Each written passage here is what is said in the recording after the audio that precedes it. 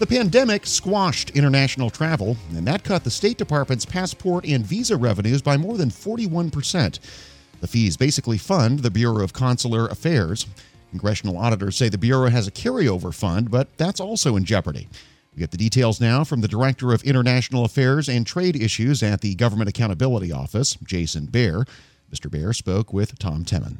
And review for us how the Bureau is actually funded. Is it totally by the passport and visa revenues? Do they get some appropriations also, or how does it all work to begin with? Yeah, it's a great question, and it's a little complicated, so let me just give you a little bit of the history. And honestly, for most of the history of the United States, it kind of worked like most other federal programs and activities where Congress did appropriate funds for the State Department to carry out these functions. But then back in 2013, Congress changed the way it worked, and it switched it to a fully fee-funded organization. So their revenue does come exclusively from passport applications and visa applications and some other fees that they charge for services that they provide to Americans and others looking to come to the United States. And that held pretty well, frankly, for quite a while. In fact, for most of the history since 2013, they were collecting more in revenue than they were having to expend to provide those services. But then, we all know the pandemic hit. It, has a significant impact on travel and has a significant impact on how many people were applying for visas and passports. And there was a significant decline in the amount of revenue that they were getting. On the order of magnitude of 41% is what we were seeing. And so Congress did have to step in during the course of the pandemic and appropriate a few $100 million to basically make sure that those operations were still solvent. But the goal and the expectation for the long term is that they're going to be just based purely on the fees that they collect. And if this were a business, then it would seem like they have a really high level of fixed cost versus their variable costs, because if they were a business, they would have cut back to meet the revenues they do have. But that wasn't possible in this case? Yeah, you're right. There are some variable costs, like the cost of the actual passport books and things like that, but that's relatively minimal. You're right. They do have quite a bit of fixed cost, and part of that, again, is because since they're totally fee-funded, they have to do things like pay for the space that they use in a U.S. embassy or a consulate overseas, and that's not the kind of thing that you can just stop renting and rent out to another tenant. So those costs are going to be pretty consistent over time. And then there's a decent amount of labor costs in there. Those are kind of U.S. State Department Foreign Service officers performing these consular functions.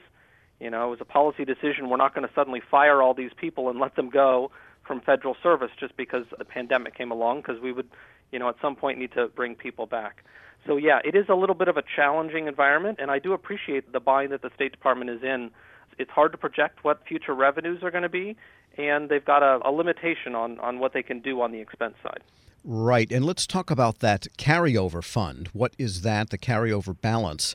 What is it? What purpose does it serve? And what are the trends you're noticing in the levels of carryover? Yeah, so this is something that I think is really important to understand at a fundamental level. And I guess the best way for you and the listeners to understand it is if it was your own personal checking account. You theoretically should try to have, at a minimum, your expenses and your income evening out. The trouble is twofold for the State Department when it comes to consular fees. One is their income isn't constant. It's not like they get a paycheck every 2 weeks or every month. It's going to depend on when people are applying for those visas and passports, and that's not even across the year. Historically, kind of the spring and summertime periods are when they have a lot of those applications, and so that's when a lot of their revenue is coming in. And so if you started the year with kind of a zero balance, then they would have real problems continuing their operations because they just wouldn't have sufficient funds.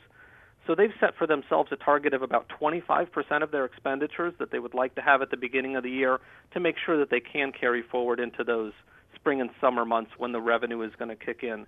And I think one of the key things that we found was that because of the decline in revenue, we're concerned that they're going to drop below that threshold and continue to decline in their revenue in coming years. We're speaking with Jason Baer, Director of International Affairs and Trade Issues at the GAO.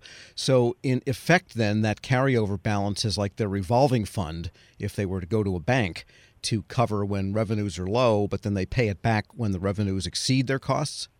Yeah, they don't so much have to pay it back because it's a fund that they control for themselves. But, yeah, the idea is to give them a little bit of cushion. They are still a federal agency, and they still have to worry about the Anti-Deficiency Act and things like that. And so that's really what it's there for, to make sure that they have sufficient funds to cover the revenue over the course of the year. Now, GAO then ran 3 scenarios, a optimistic one, a neutral one, and a pessimistic one on revenues for the Bureau. And what did those show you? Yeah, they showed us a couple important things. I mean, one is overall, it looks like their revenue, all other things being equal, will probably decline in coming years without some changes. And that's an important caveat, because if they need to make changes, they're going to have to make those adjustments, whether that's increasing fees or reducing services or, potentially going back to Congress to ask for more appropriations or more legal flexibilities. But I think the second thing is that it really helped illuminate the fact that they are in a spot where they do just have a structural issue, because one of the things that we figured out pretty quickly when we got into this issue is that there are actually a number of services that they don't charge any fee for. And that creates a real issue kind of in trying to make the overall books balance. What are some of the things that they potentially could charge for, and I presume they would need congressional approval to charge for them? Yeah, so there are the services that they don't charge for, some of which are dictated by Congress, others of which are policy decisions. So it's things like, the special immigrant visas. I think a lot of your listeners have probably heard about, people applying for special immigrant visas. There's not a fee for applying for those visas. Similarly, there's not a fee for charging for diplomats who are applying for visas to come to the United States. But then it's other kind of notable things like at the beginning of the pandemic, we had millions of Americans who were stuck abroad when the pandemic hit and air travel largely shut down. The State Department spent a lot of time and effort to try to get those Americans home. They didn't charge a fee for those services to try to facilitate that happening. And then, in another respect, they have a number of services they provide to Americans when they're abroad. So let's say you happen to find yourself in prison in a foreign country. If you call the embassy or the consulate, they're going to help you, and they don't charge you a fee for coming to help you on that. So there are a variety of things, and again, these are a combination of policy decisions and statutory prohibitions. Yeah, a lot of those things feel like, I pay for them every April 15th. So there's some philosophical, questions here, not just fiscal ones. And all right, so looking at the fact that the revenues could be down historically for the foreseeable future, then that carryover fund is going to be less than probably optimal. What are your recommendations for the State Department? Yeah, we've got a few, some of which are on the more technical side about how they do their estimates and things like that. But I think the real core fundamental recommendation that we make that we hope the State Department heeds is to come up with a more comprehensive plan for what they need to do to remain fiscally solvent. Because again, as I mentioned a moment ago, there are a whole variety of options for how to deal with the revenue shortfall. I mean, in the normal business context, you could reduce your expenses. In this context, it's hard to reduce the expenses, but they could not add people to address maybe a backlog that might happen in the future. So that's a way that they could limit expenses. On the other hand, they do have the authority to change the fees. Just at the beginning of this year, actually, we saw the cost of a brand new passport go up by $20 to $165. They could increase fees, which again has an impact on Americans who are applying for that. And at the same time, every year they're coming to Congress in their annual congressional budget request asking for a variety of additional legislative flexibilities. And so where we're coming from is they need to look at these things comprehensively, and they need to go to Congress, since they would be implicated in some of these things, and say, here's how we want to look at these issues. Let's make sure we're on the same page about an approach to handle future funding shortfalls. That's Jason Baer, the Director of International Affairs and Trade Issues at the Government Accountability Office, talking with Tom Temin. We'll post this interview at federalnewsnetwork.com/Federal Drive. This episode is brought to you by Zelle.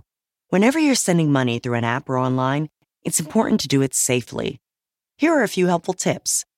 First, always make sure you know and trust the person you are sending money to. Second, confirm you have entered their contact details correctly. And finally, if you don't trust the person or your recipient is rushing you to send money right away, think twice before sending money through an app or online. Grab a 30-day free trial of Live by Live Plus, and you'll get unlimited skips, commercial-free music, and all of the podcasts and live streaming events you can handle. Visit livexlive.com/podcast1 to learn more and start your free trial.